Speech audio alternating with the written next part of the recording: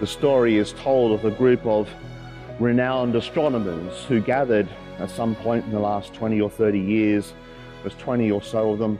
They were determined to either work out how this star thing might have happened, or they were determined to prove that it could not possibly have happened, and therefore everything written in the scriptures was historically inaccurate. Both camps assumed a false premise, because it doesn't really matter if the star happened or not, because the scriptures are not historical documents. They are theological documents meant to convey a truth.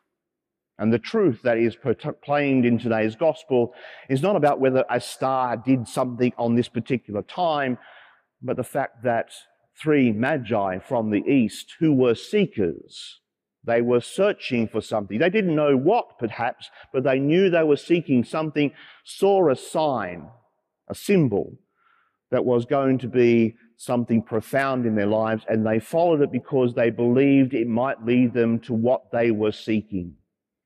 They traveled a long distance because of that underlying belief that what they were seeking was being revealed to them through that particular star. But it could have been anything. It could have been a dream, as we hear at the end of today's gospel, as we heard in the first chapter of Matthew's gospel with the dream that Joseph has. It could have been anything, but they were following it because they believed it would lead them to that which they were seeking. And being faithful to their quest to discover the truth, it brought them to Herod and to Bethlehem in Judea, and to that place in Bethlehem where they encountered the true light of the nations, God in human form.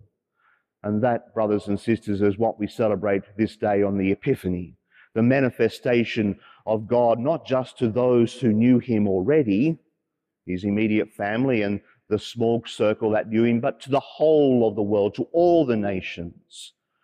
It was, in one sense, a predestination. No, that's not the right word. It was a preview of what Paul would be about after Paul was converted on the road to Damascus, that he would take what he encountered and share it with the whole world.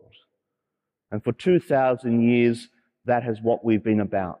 Having encountered the truth, having encountered God in human form, like us in all things but sin, we are called to make it known to the nations.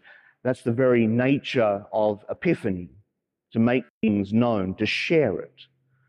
All too often in this day and age, we see people who have some encounter with God in some way, and they want to keep it to themselves. But that's almost the antipathy of what God is asking us to do. Having encountered God, having come into the presence of the one like us in all things but sin, we are called to share that to the whole of the nations, to all the world, by the way we respond to that invitation. And so, brothers and sisters, as we gather on this, the feast of the Epiphany, as we come here to do homage to our Lord God made flesh, let's not keep it to ourselves. Let's not hold on to it as if it's something precious that we want to keep just for me. Let's be prepared to go out and share it with the whole world, just as the Magi did, just as thousands of saints have done across generations and generations. Let's share it so that others might encounter what we have already encountered, and so come and be saved with us.